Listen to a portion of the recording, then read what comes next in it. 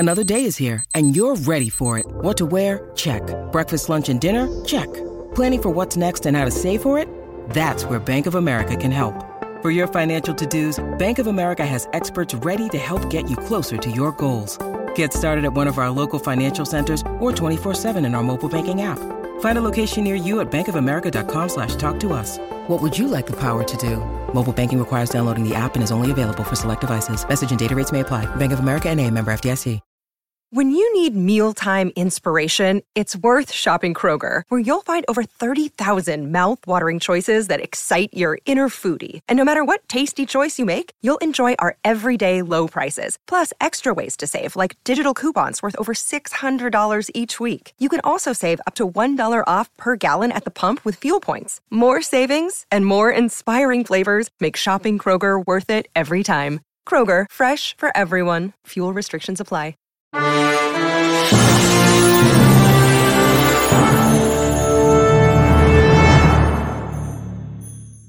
Welcome, Pewter Report readers, viewers, and listeners to a brand new edition of the Pewter Report podcast, energized by Celsius, the official energy drink of pewterreport.com. Ladies and gentlemen, we got another exciting show getting ready to go down tonight. We are in Pewter Prime Time, and of course, we are energized by Celsius, the official energy drink of pewterreport.com. I'm Matt Matera here with B.A. Bailey Adams as we get ready to start an action-packed show because, Bailey, the news never stops. So when we are covering every single little bit of the news, we always make sure that we are fueled by Celsius. And check out the Celsius Essentials. I have the Blue Crush, which I was crushing Celsius earlier. You got the orange right there. The raspberry, this one's already finished because we've been crushing it. The Dragonberry is fantastic as well. The whole Pewter Report staff has been having it, and we will continue to do so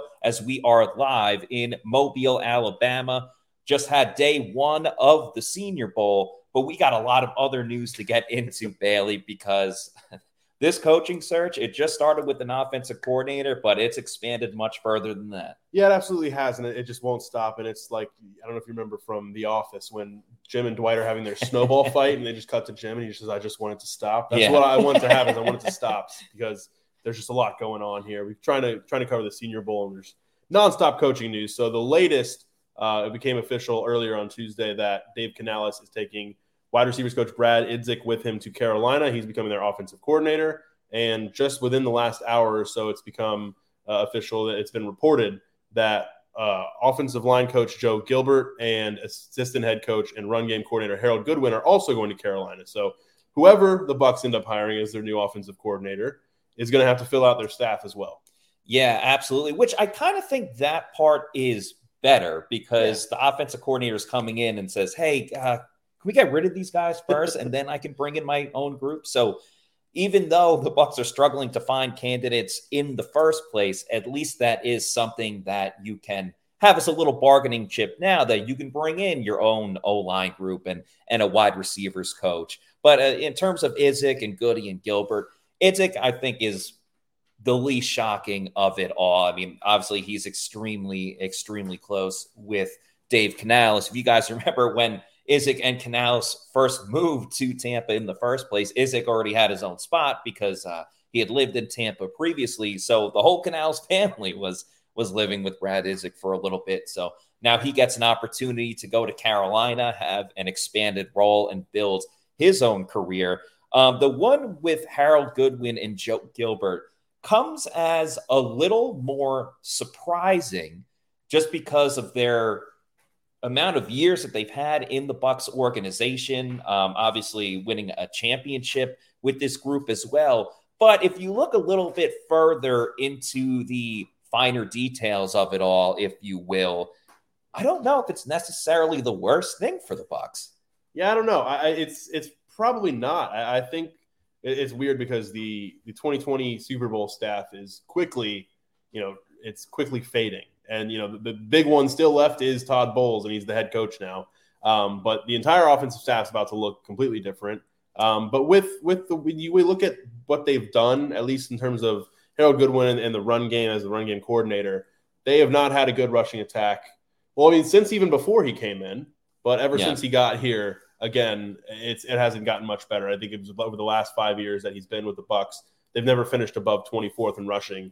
And each of the last 2 years, they finished dead last. And they got better this year. They ran for more yards per game this year, but we're still dead last in the league. So you saw some marginal improvements, but not the kind of improvement that you need. Hopefully, whoever ends up coming in and whatever things look like next year with the staff, it'll be a much bigger jump, and we'll see a little bit more of what Todd Bowles wants to see, because he wants to run the football, and they weren't able to do that very consistently this past year. I think you can accurately say that it was baby steps with the Bucs run game this season because, yes, they did improve. I thought they did a solid job even when it was in crunch time. And we need to milk the clock and kind of ice the game out. I think the Bucs were actually quite successful. I think that might have been one of the things they were best at in the run game. Is finishing games. But to that same notion, being dead last, like 32 out of 32 in the last 2 seasons, even though you upgraded to, I believe it was 88.8 yards per game, rushing yards per game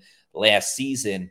It's not the worst thing in the world that you have a couple of new offensive line coaches that will be coming in to improve that run game, especially with Rachaad White. And Rachaad White was so close to getting 1,000 rushing yards on the year, it's been quite a while since the Bucs were able to accomplish this goal. And I think part of the problem as well with Goody, with Gilbert, is when they came in, they were with the Bruce Arians coaching staff, the Bruce Arians philosophy, of offense, which is much more airing it out, throwing it deep down the field, and no risk it, no biscuit, all of that fun stuff that we've said over the years.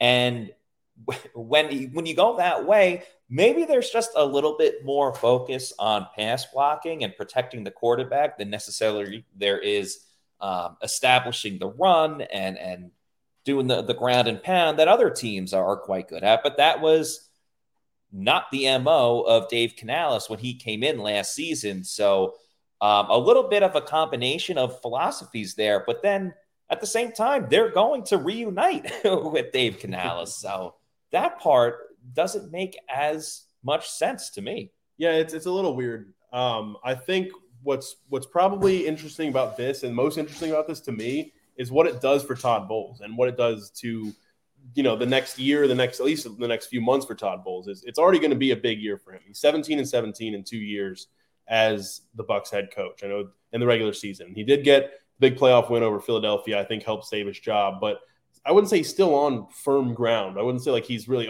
he's where he is and he'll be there for the next 3 years, even the next 2 years.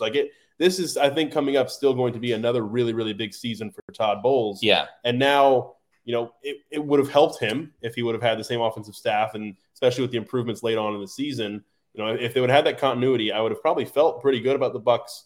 And we'll still see what happens with the roster and who he hires, but we would have felt good about a 4th straight NFC South title. Yeah. And you would have felt really good. There wouldn't be as many question marks. Now it's an entirely new staff coming in. And right now it looks like they're having a hard time finding candidates for this job, because we can talk about, the latest in that search, but Gerard Johnson, who they interviewed today, just informed teams who want to hire him as offensive coordinator, might hire him as offensive coordinator, that he's staying in Houston. So there's another quick candidate off the board, and I don't know where they go from here.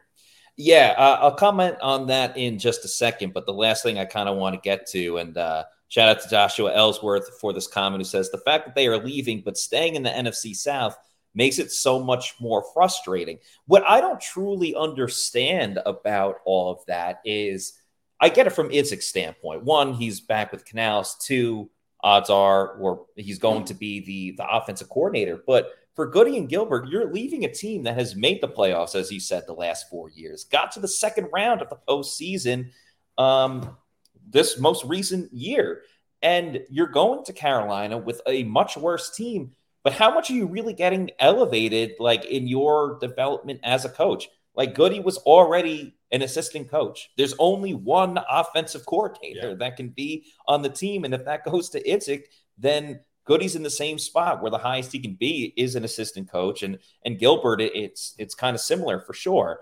So that part I didn't totally understand when it comes to all of this. But to get to the next point that you were talking about, I do want to say one more thing off of what you just said is the stability that they now just gained by following Canales to Carolina. Because he got a 6-year deal, and I know they won't get 6-year deals necessarily, but it's the fact that maybe they're looking at the Bucs right now and saying, our jobs aren't necessarily safe. You know, a bad or mediocre season in 2024 could mean we're out looking for a job next year. So maybe this thing where they say, you know, we're up against it, and if Dave wants to take us with him to Carolina, let's do that, and let's start to try to build something there, because maybe they had reached, you know, the end of the line in Tampa.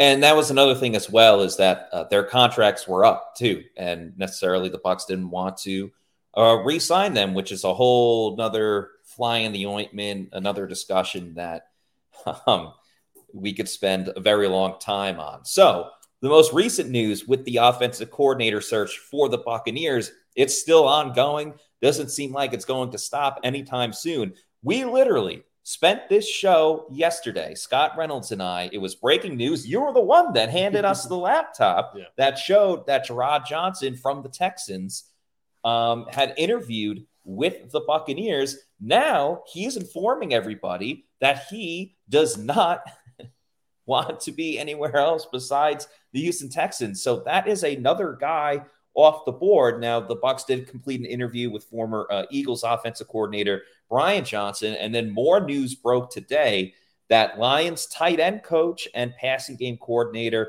Tanner Engstrand is going to be interviewing with the Buccaneers as well. So they are just pushing the goalposts further and further. But I guess I have to ask the same question that I did yesterday. Why are these people not interviewing with the Bucs offensively anymore, or for the offensive coordinator job, after saying, I thank you, I'll do an interview, but now I'm done? Well, that's the thing is, so there's, I think, 2 or 3 guys who were supposed to interview with them never even got to their interview. They took other jobs before then. Now Johnson takes the interview, does the interview, and says, yeah, thanks, but no thanks. So it's concerning. I think you and Scott talked about it yesterday. It's concerning for the Bucs to not only be able to nail down who their next offensive coordinator is going to be, but they're not even getting, you know, the talent pool and the overall candidate pool they've completed interviews with or are going to complete interviews with completely unproven. And I don't know if, you know, it worked for them last year, but does lightning strike twice? Are you going to be able to do that 2 years in a row? If Todd Bowles can do that, then that's almost a feather in his cap that he has an eye, and he can hire an offensive coordinator that's good enough to then get hired as a head coach. But in as much as this keeps spinning a cycle when you have a defensive head coach, you're running the risk of not finding the right guy. And nobody in this pool of candidates is really exciting to me right now. So I don't know where they're going to go, and I think they're going to have a hard time selling this fan base on, what they're going to do going forward on offense. Well, that's what I want to ask you next, because if we talk about Brian Johnson, who's previously with the Eagles, I'm just not a big fan of that conversation / that probability if he were to be brought to Tampa, because we saw the Eagles offense regress last season, and Todd Bowles got the better of him in the playoffs. What makes it seem like there's going to be any difference with him at the helm, if that were to be the case? That's the thing. He just got fired. It was just last year. It's not like, he had a year off and then this is another shot. It's weeks ago he was let go, and the Eagles didn't want to bring him back. And I think just ask Eagles fans how they feel about him and how they feel about how the offense did this year with him leading the way. And I don't know. You're getting either a recently fired head coach or a head coach, recently fired coordinator, or someone who's never called plays before. Those are your two options right now. So, pick your poison and we'll see where they go. And I think the other one, Alex Van Pelt, is a guy who's been around the league a long time, hasn't called plays in a while, but with the previous relationship with Baker Mayfield, that might be your best bet right now. And even still, Alex Van Pelt doesn't excite me that much. So we'll see, Matt. I'm not sure. So we talked about this a little bit yesterday, but I guess we can expand upon it further. The big reason with Van Pelt is the fact that he has experience with Baker Mayfield. Now, last year at this time, it was one, they don't even know who their quarterback is going to be. And then it became, well, okay, you have Baker Mayfield. What can you do with Baker? You can answer that second part now because, well, not even necessarily because he's not on the team, but if you were to come back, you can answer that second part because Canales and the Buccaneers found success with him at quarterback. But now I guess the question is this year, with now more coaches leaving, going in the division, it's not as much of a guarantee that Baker Mayfield is going to return. So the possibility of not having Baker next season, I wonder how much that plays into some of these offensive coordinators saying, or assistant coaches on offense saying, you know what, on second thought, I'm good where I am. Thank you. Yeah, it's almost like I don't want to take the risk of not knowing who the quarterback is going to be. And in that way, it's the same situation they were in last year. When Brady retired, it was who's going to be their quarterback? Is it going to be Kyle Trask? Are they going to draft someone? And then Baker Mayfield signs a 1-year prove-it deal after they get Canales, and it all worked out really, really well. But all of that coming together isn't necessarily going to happen again. So it's going to be interesting to see, because if Baker, and that's where re-signing Baker becomes so much more important, is if Baker Mayfield, we don't have to get into this too much now, but if Baker Mayfield's not coming back, who is the quarterback? And that is going to be a scary thing when if you don't know the quarterback and you have a completely new offensive staff, you're just starting over. And that's not a good spot for Todd Bowles to be in when he needs to win next year. Felix Schmidt says trade for Justin Fields. Justin Fields would be great in the Dave Canales offense, but we just don't know what that offense is. I shouldn't say great, but there is a window of how he could thrive in that type of situation. Yeah. I just wonder with Justin Fields, I mean, the Bucs, I don't think are in a position, nor do I think they should put themselves in a position where they're giving up, I guess I'll say, valuable capital for Justin Fields. But at the same time, it doesn't seem like the Bears are just going to willingly give up Justin Fields. They want teams to actually give up some type of important draft pick. But I don't know. I mean, I'm not going to lie. I've thought of the idea of Justin Fields, not even just with the Bucs, but even Atlanta. I can see that going on. But yeah, it'd be curious to see if the Bucs didn't go with Justin Fields, with Baker Mayfield, what that outlook would really be like next year. Yeah, and everything we just talked about, this ongoing offensive coordinator search, having to refill the entire or replace the entire offensive staff, and not being sure about Baker Mayfield, and Carolina taking all of the Bucs coaches on offense. You look at the landscape of the NFC South, and that's where you do find some concern. Again, with Todd Bowles needing to win next year, it's Atlanta's making moves to get better. They hire Raheem Morris, they hire Zach Robinson as offensive coordinator. Things are looking up for them. I think there's a lot more hope in Atlanta than there was this past year. And they weren't even necessarily a bad team this past year. They just weren't good enough. Arthur Smith wasn't good enough. They went 7-10 3 years in a row. Things are looking up for them. And toward the end of the year, things were starting to look up for the Saints. I know they're looking for their offensive coordinator as well. And then the Panthers are still going to be a couple years away. But it's one of those things where it's no guarantee that next year is going to be another successful season. The Bucs are going to win the division. They're going to get to the playoffs. And so with all of that going on, it's like the Bucs keep taking hits and the rest of the division is kind of starting to, find themselves back up on even footing.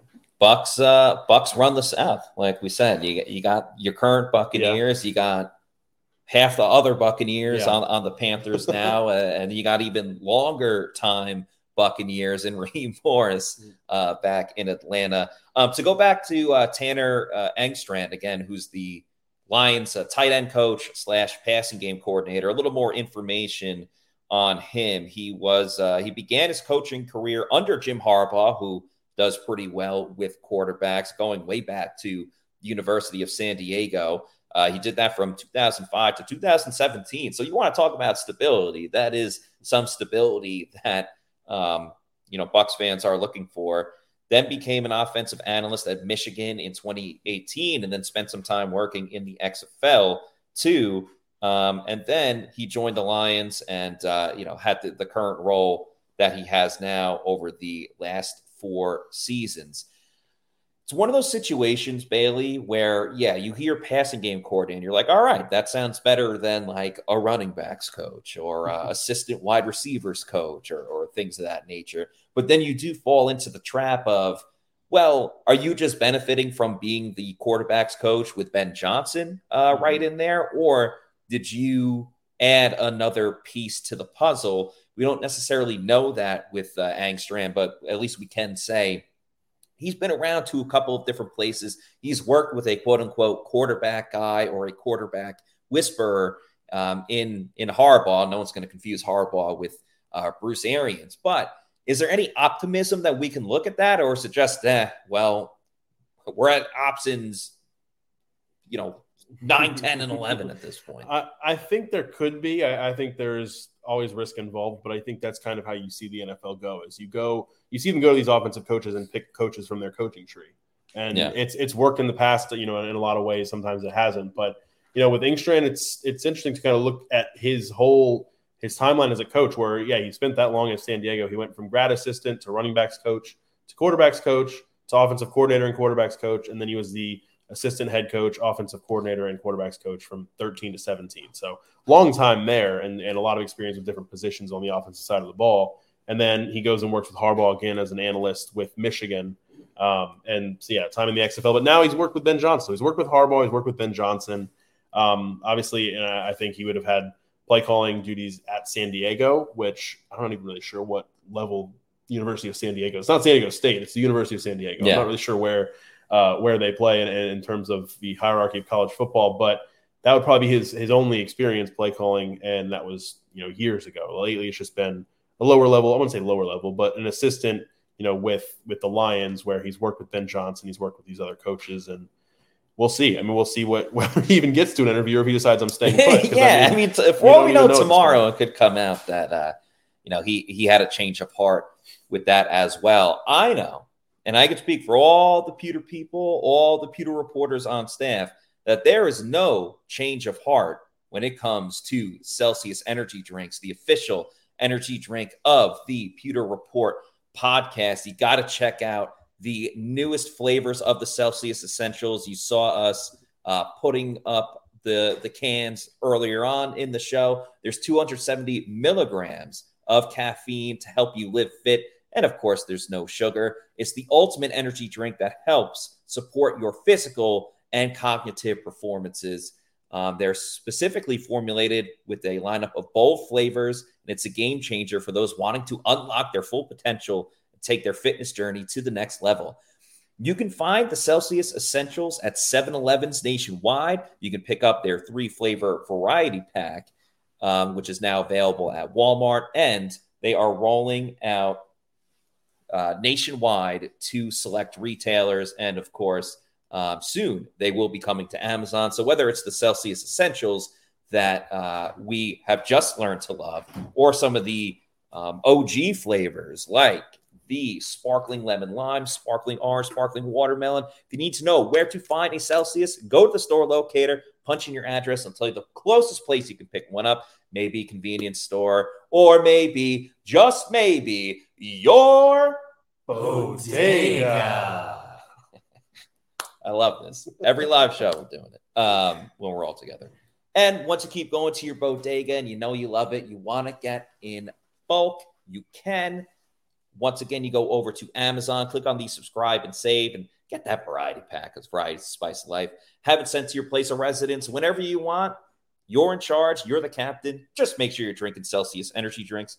Make Celsius your number one pick. Celsius, the official energy drink of the Pewter Report podcast. Bailey, some other news we have today had to do with the Pro Bowl and your Tampa Bay Buccaneers. That's what's funny about, we talked about earlier, how much news is coming out quick and fast, and I forgot about this. Forgot this happened. This was early this morning. So you wrote it. But yeah, I wrote the story.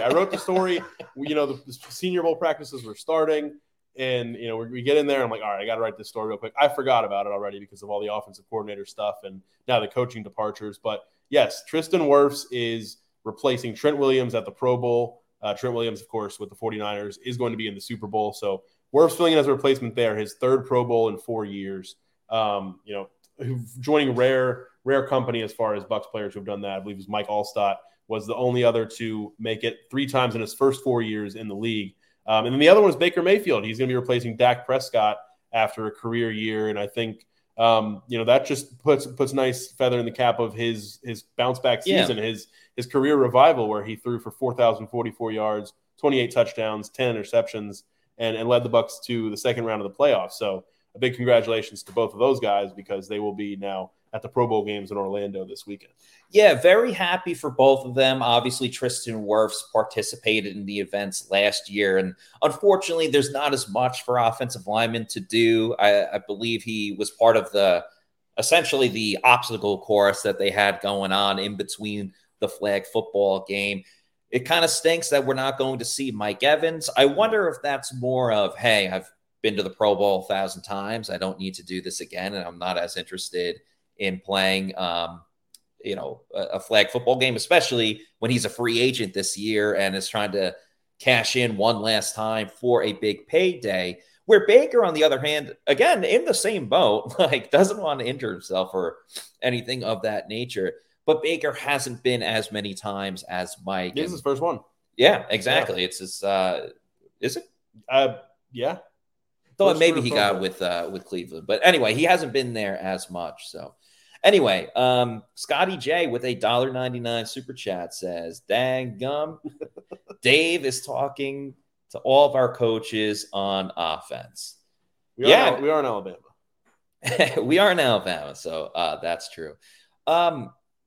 We could see if anyone else gets poached. You saw Goody and Gilbert go.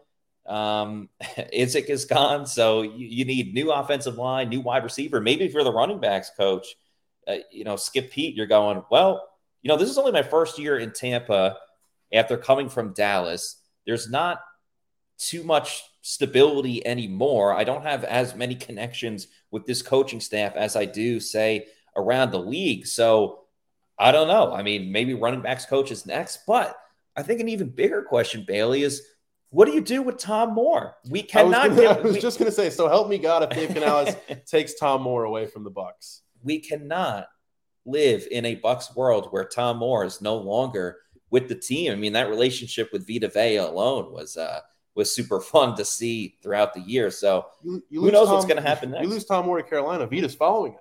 Yeah, you're going to have Vita Vea in the Panthers uniform. So.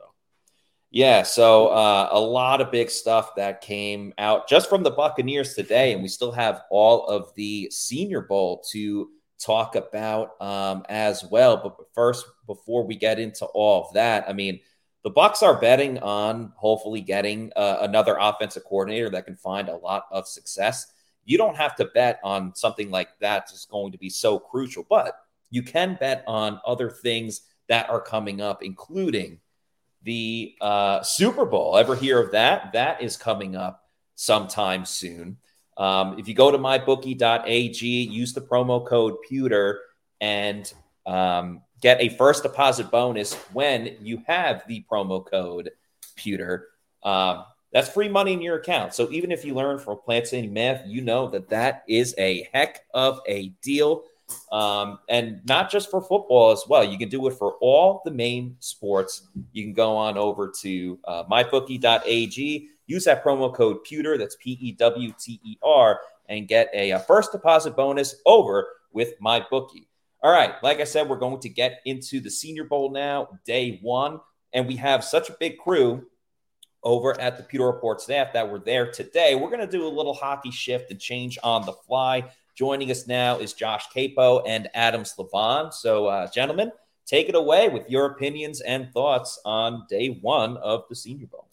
Yeah, Matt. So it was a big day between the national team and the American team. A lot of players who really stood out, a few players who I think probably disappointed from what they were hoping to show.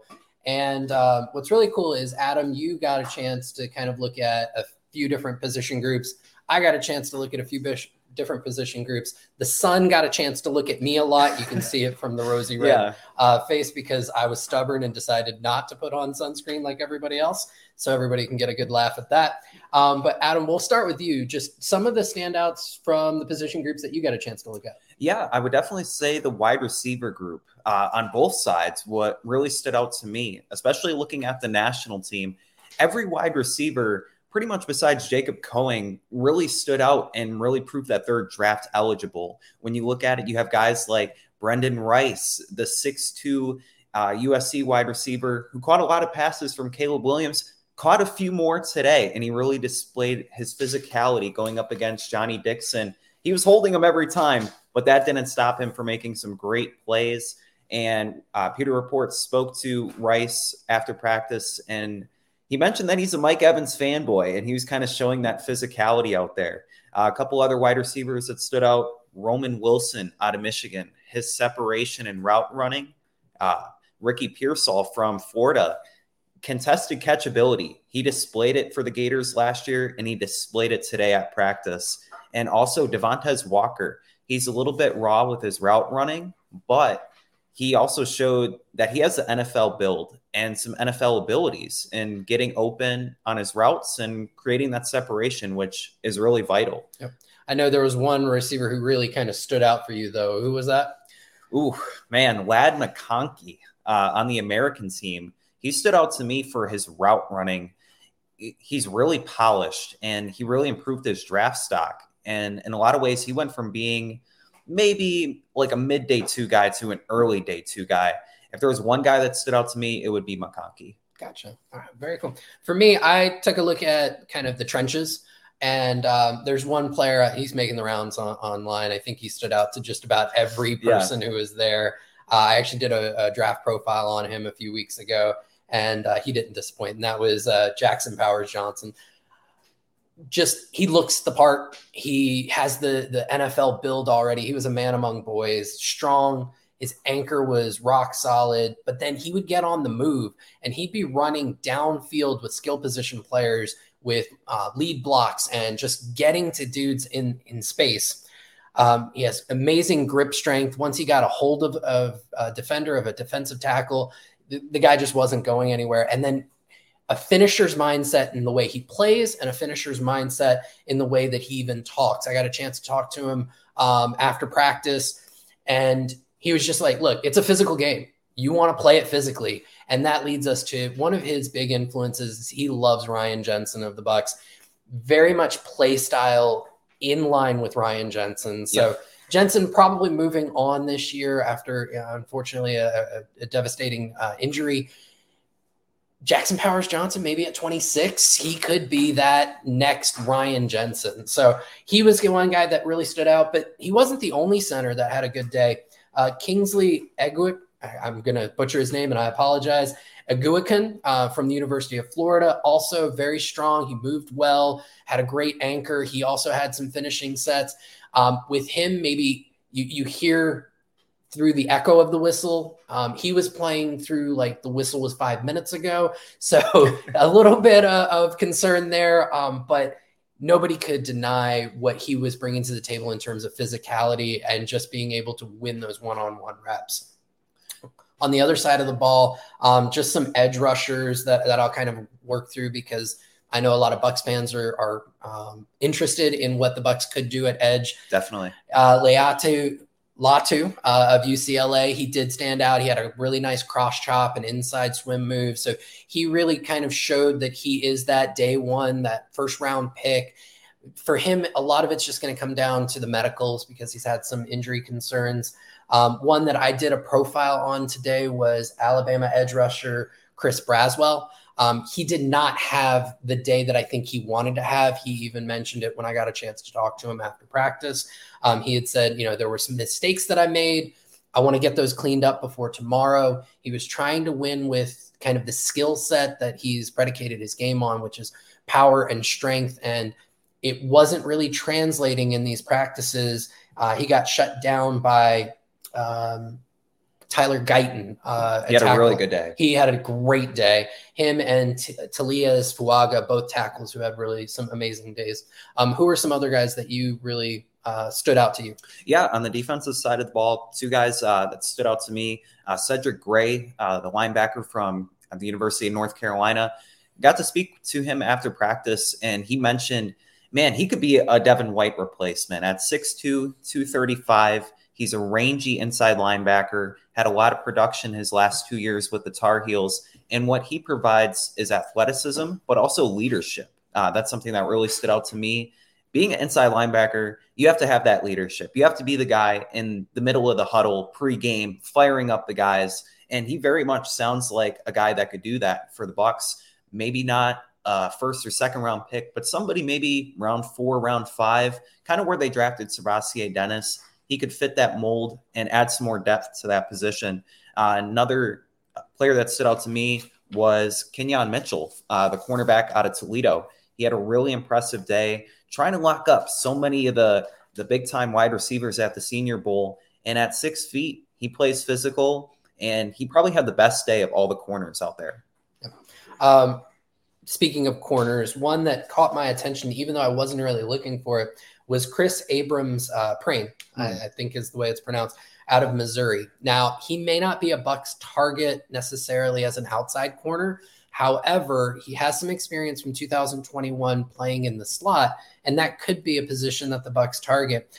He was extremely sticky in coverage.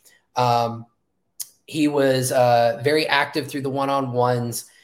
He was undercutting routes, using his hands well. And then, just looking at some of the things dating back to his actual time in college, this past year, he only allowed a 47% catch rate.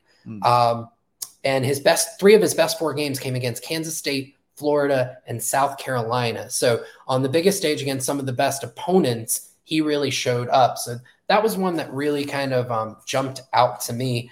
And then we talked about Jackson Powers Johnson. He was able to clear some holes for a running back, Rasheen Ali out of Marshall. It's very difficult in these practices for a running back to really show up in the 11-on-11s because they're not tackling, right? They're just kind of in shells and shorts. But he was still able to rack up some explosive runs, some really nice cuts, and get downfield without what would have been a tackle occurring. So he was one that really kind of stood out to me.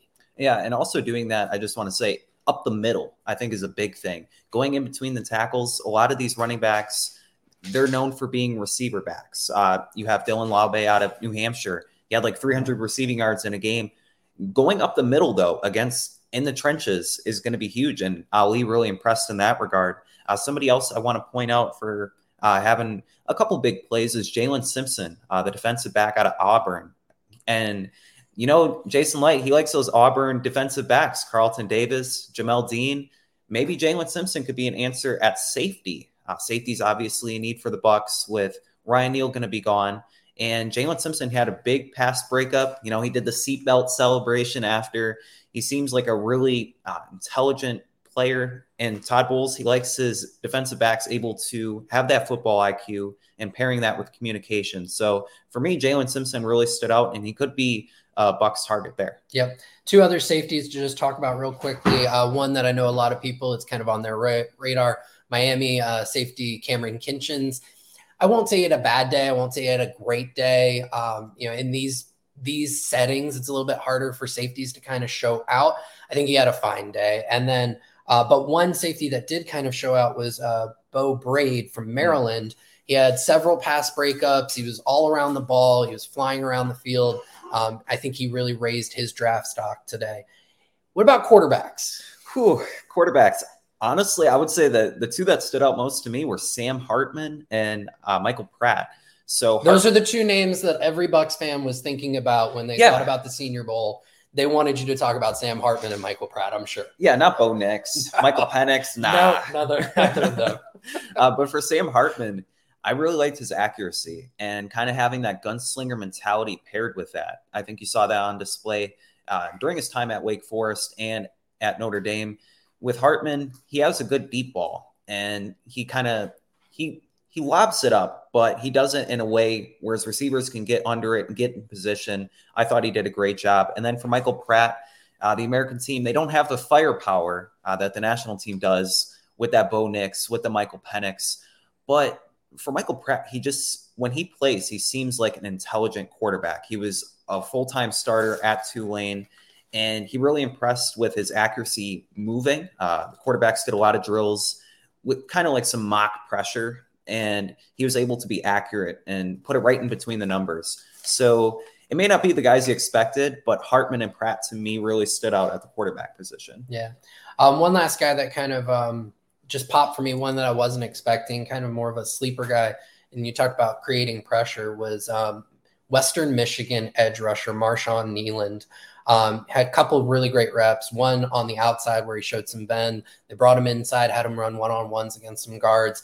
He had one rep where he just ran the guard over. So somebody I'm really excited to see, can he keep that up in day 2, which kind of brings me to, that's one of the big things with the Senior Bowl is it's 3 days of practices. And we can even tell from last year, day 1, I distinctly remember Kansas State defensive back Julius Brents had an incredible day. Everybody was talking about him.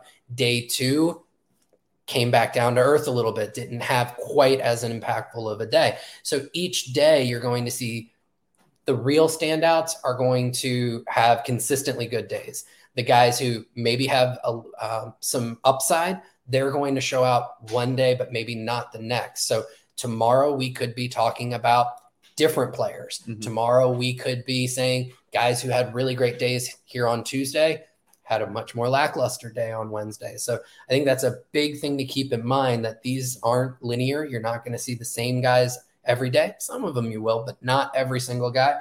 And it's really about who can improve from Tuesday to Wednesday, Wednesday to Thursday. And that's how you really create some extra juice and get that stock, your draft stock really raising. Yeah, I definitely agree with that. And kind of speaking to that, I spoke with Houston left tackle Patrick Paul today. And that was something that he mentioned was stacking days. Even though he had an impressive day in many scouts' minds, it's all about that improvement every day. You want to get better. You don't want to just stay stagnant because you're going up against the best of the best. A lot of these guys in the Senior Bowl, as the years have gone on, these are NFL caliber players. So you need to step up. You need to bring it.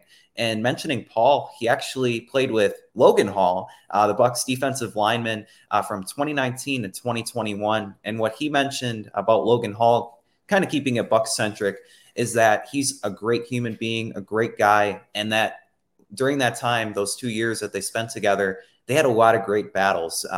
From offensive tackle to defensive lineman in the trenches, those guys were going at it every day. So I thought that was really cool seeing that Bucs theme in the Senior Bowl. And Jason Licht, he loves the Senior Bowl players. Who knows how many he could draft this year? Yeah.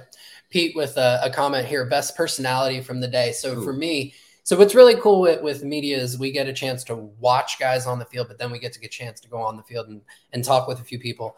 The one that really stood out for me really was Jackson Powers Johnson, because he talked about that finisher's mentality, just the way he said it so succinctly, and he believes it when he was like, it's a physical game. I'm going to play it physically. Yeah. That to me, I think it sums up that he eats, breathes, chews, drinks football. And that really, it's a big part of his personality, and you can see it come through. He enjoys what he does.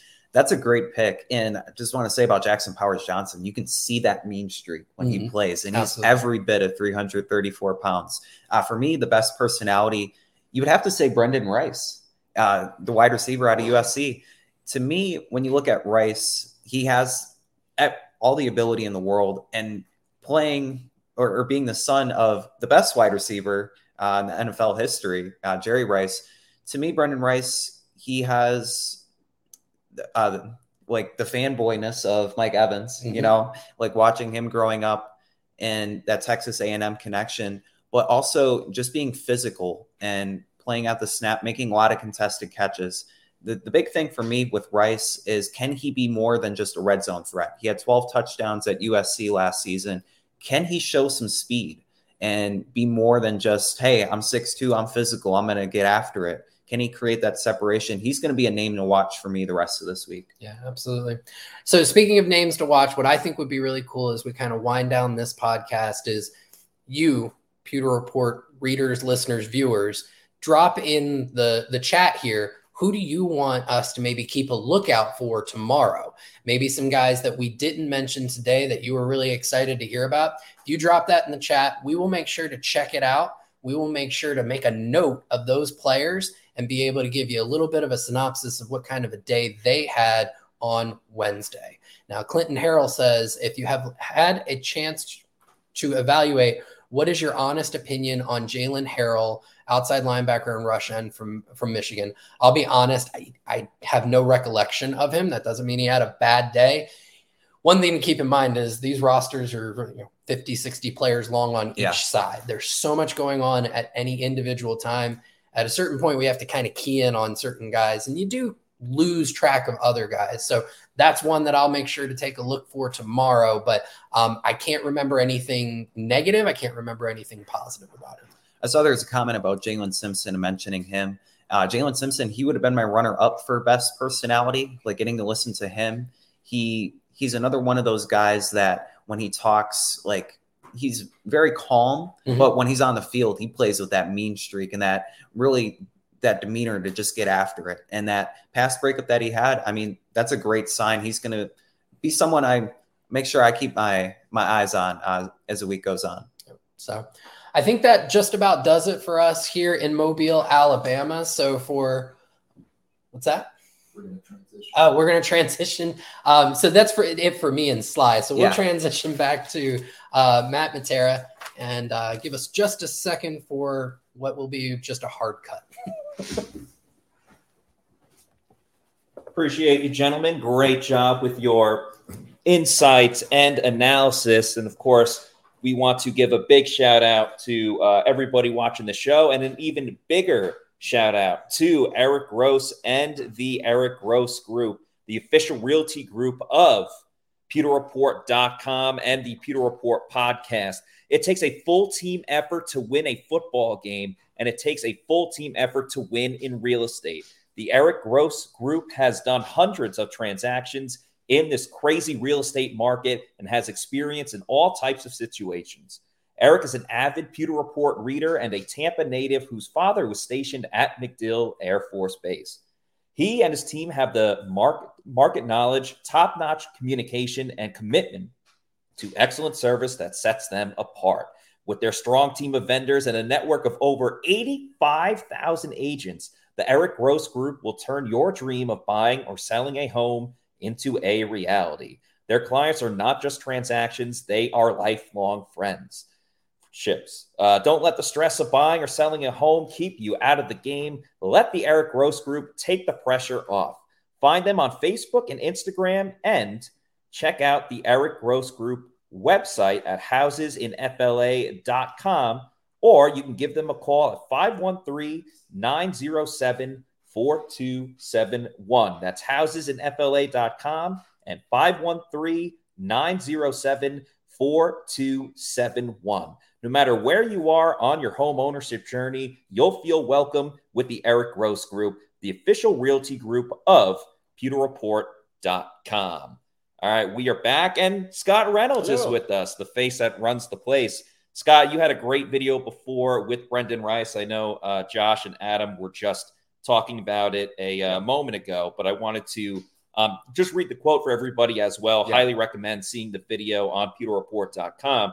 And in the meantime, Rice said, I definitely tried to emulate him all the time, talking about Mike Evans, of course. Growing up, my brother went to Texas A&M, and my stepdad went to Texas A&M, so we would see Mike Evans at the game. I was just a little fanboy all the time. It's going to be crazy going into the league, and then maybe go ahead and have the chance to learn from him. Yeah, really interesting guy. Certainly has some confidence, some swagger about him. Nice build, too. He's a bigger receiver. I think that's an area the Buccaneers need to kind of tap into, get a bigger body. Mike Evans has been an absolute machine at wide receiver. He rarely misses time. You know, in the past, it might be a game, right, for a hamstring, or there was a suspension for getting into it with Marshawn Lattimore in New Orleans. But otherwise, plays hurt, has a great job of staying healthy. But at the same time, boy, if you lose Mike Evans, if he's out for an extended period of time, you don't have a big body receiver. And that's one thing I think Baker Mayfield latched onto, is that big catch radius that Mike Evans presents, and that's why he was the leading receiver for Baker Mayfield. Just a couple of things to wrap up the show. We've had our Senior Bowl portion to kind of hit on some of the news of the day. I don't know that there's a huge loss, to be perfectly frank with you, with Harold Goodwin and Joe Gilbert going to Carolina, especially from a run game standpoint. The Buccaneers have not finished higher than 24th in rushing in any of the last 5 seasons with Gilbert and Goodwin here. They're very good in terms of pass protection. The Buccaneers, one of the best pass pro units, and I think that's going to continue. But in terms of the run game coordinator job that Harold Goodwin did, it just did not have success, whether it was under Byron Leftwich, whether it was under Dave Canales. Tampa Bay struggled to really run the ball. The only time they really found sustained success was actually during that Super Bowl run. In the postseason, lightning struck, and they were able to rip off several 100-yard games in the postseason. But I think Tampa Bay can find an upgrade. One of the guys that I like that's still out there is Tom Cable, the former Raiders offensive line coach. And I think that there's some within the building that would love to see, maybe along the offensive line, some more physicality. And in terms of taking guys to the ground, that's something that Ryan Jensen was successful doing. And it'll be interesting to see who they end up replacing Gilbert and Goodwin with, Matt. Yeah, and I think it would be fair to say that the Bucs, since that 2020 Super Bowl season, it is maybe, and you kind of see it in Rachaad White's game a little bit, and this isn't knocking Rachaad White, but at times it's a little too much finesse. And, we've called him a smooth operator. A couple guys on these teams on this team is a smooth operator. But I wouldn't hate seeing the Bucs kind of keep the passing game that they've had, whether it's the Bruce Arians, no risk it, no biscuit going deep, or what they did in the Canales system last year. But when it comes to the run game, really try to get momentum going with that hard-nosed, ground and pound type of style that other teams have had and found success with, and just add a little bit of a different element to this Bucs group where you're changing your identity a little bit, not completely, but just making it for the better. You know what? Let's key in on a couple of common denominators from the interviews that they've done with some of these offensive coordinators candidate, Matt. When you look at the familiarity with Baker Mayfield, I think that certainly gives a guy like Alex Van Pelt a bit of a leg up, right? He's also been a play caller, right? So there's those two things in his column. The other thing that maybe we've been overlooking with Alex Van Pelt is the fact that the Cleveland Browns have had a dominant run game. Right? With Nick Chubb and with Kareem Hunt, being there with that 1-2 punch.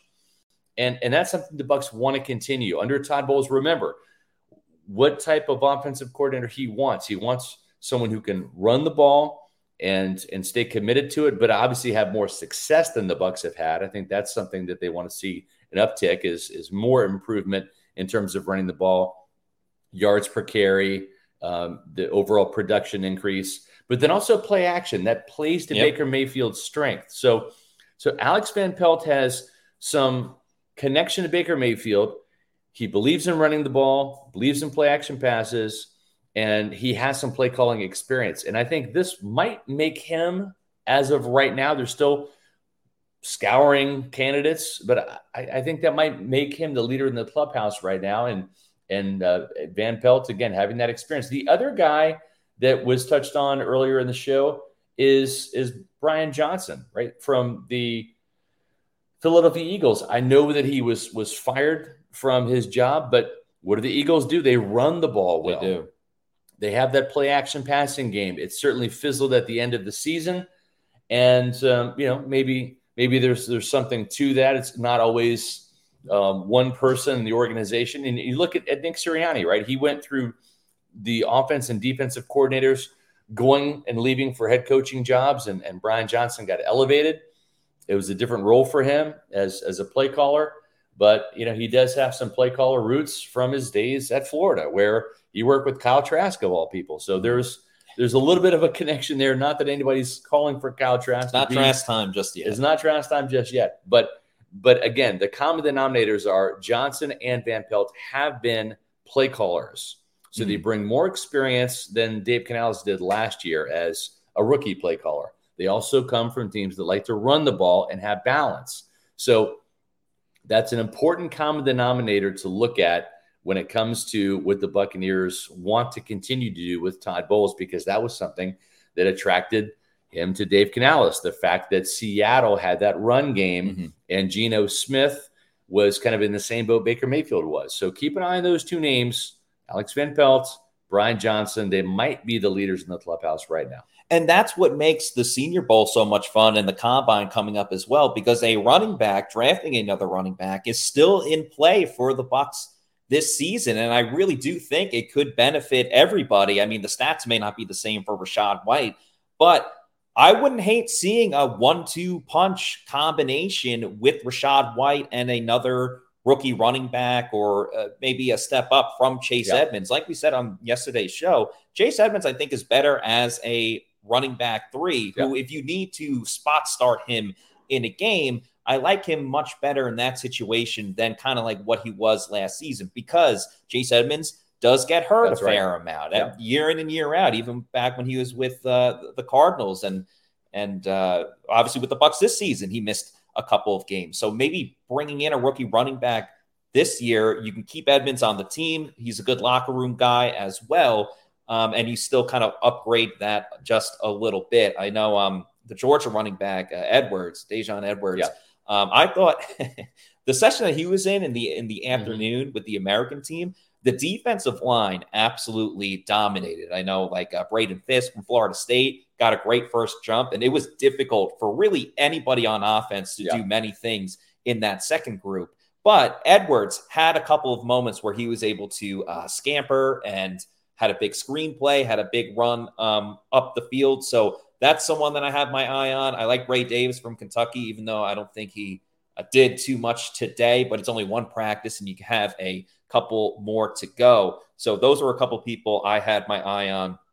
One last thing, Carlton Johnson, another Carlton, a cornerback that can catch the ball, had an interception in practice today off of Spencer Rattler. Again, the second half of practice with the American team was, in my opinion, mostly taken control of by the defense, where the first practice with the national team was much more high-flying offense. Rice, who we talked about, a lot of the other wide receivers that were mentioned earlier on the show were kind of took center stage in that sense, if you will. So those are just some of my comments on that as we get to Jeff the Champ as well. Yeah, this is an interesting premise here, right? Jeff the Champ says, if Jensen retires, do you think he would be interested in coaching O-line? That's pretty interesting. I think the Buccaneers might want to go with a proven offensive line coach, but if Ryan Jensen was your assistant offensive line coach, right? I mean, he certainly has the mentality, the knowledge, the experience you're looking for. And you know what? He kind of served as a coach / mentor this year, which was different than the year last before. Year, because I think that, he was kind of, let's face it, he was dejected. The fact that he was not able to play, and he was supporting his team, but that was kind of the role of Ryan Jensen, kind of sitting on the bench, listening in, observing, right? Not wanting to overstep his bounds as a player on injured reserve in 2022, but we saw a much more active Ryan Jensen on the sidelines last year, and so maybe that's the case. Or A.Q. Shipley is another name to keep in mind. Former offensive lineman, and I know the organization, there were some people here in the organization that think still highly of A.Q. Shipley. Those are two names, former Bucs centers, to keep in mind. Yeah, absolutely. A.Q. Shipley, you can see him on the Pat McAfee show from time to time. But yeah, he was important with that Bucs group up until he had a, unfortunately, career-ending injury. But still works with Robert Hainsey in the offseason. Yeah, throughout the year. Exactly. And Jensen being in the locker room every single day. I mean, we see a lot of different players go and become coaches, or maybe that's something where Jensen maybe didn't even necessarily have the itch, but all of a sudden you start doing it and you go, hey, I like this. I think I can continue this as a career, because unfortunately it looks like Ryan Jensen may never play in the NFL again, but he could still have his imprint on the game. How about Tom Cable as offensive line coach and Ryan Jensen as offensive assistant line coach? That would be something too. That would be something very cool. Another thing that is very, very cool is our friends over at Immuni Financial. Make sure that you check out Immuni Financial very soon. At Immuni Financial, we help you live in the now. Dude, congratulations. We're so happy for you. Thank you. And even though the now may feel very different, you still need to plan for the future. How's retirement treating you? Oh, just fantastic. I know I say it all the time, but you really got to come up to Colorado. Let's do it. All right. Yeah. We can help you develop that plan to keep you on track so you can still prepare for tomorrow, today. Amuni Financial. Plan ahead, stay ahead. Managing your family's wealth means more to Muni Financial than simply allocating your assets. It means legacy planning, brokerage and advisory services, retirement accounts, and college savings accounts for the kids, as well as insurance services. With over 40 years of experience, let Muni Financial help you plan ahead and stay ahead. Call Muni Financial at 1-800-868-6864 or visit them on the web at muni.com. All right, guys, that's our Senior Bowl Day 1 wrap-up. A lot of great stuff. We're going to do it all again tomorrow in Pewter Prime Time. But in the meantime, please follow us on our social media at Pewter Report on X, Instagram, Threads, and Facebook. And our YouTube channel is at Pewter Report TV. Guys, we got tons of content out, both on the website, on social media, anywhere you want to go. We got all the Senior Bowl coverage and all of the Bucks coverage. So please like, subscribe, leave a comment as well. And I'm excited to get back into it tomorrow during Pewter Prime Time. So that's going to do it for us on tonight's show. For all the Pewter Report staff that joined us tonight, for Scott Reynolds, I'm Matt Matera saying thanks everybody for watching. We'll see you tomorrow for another edition of the Pewter Report podcast. Out.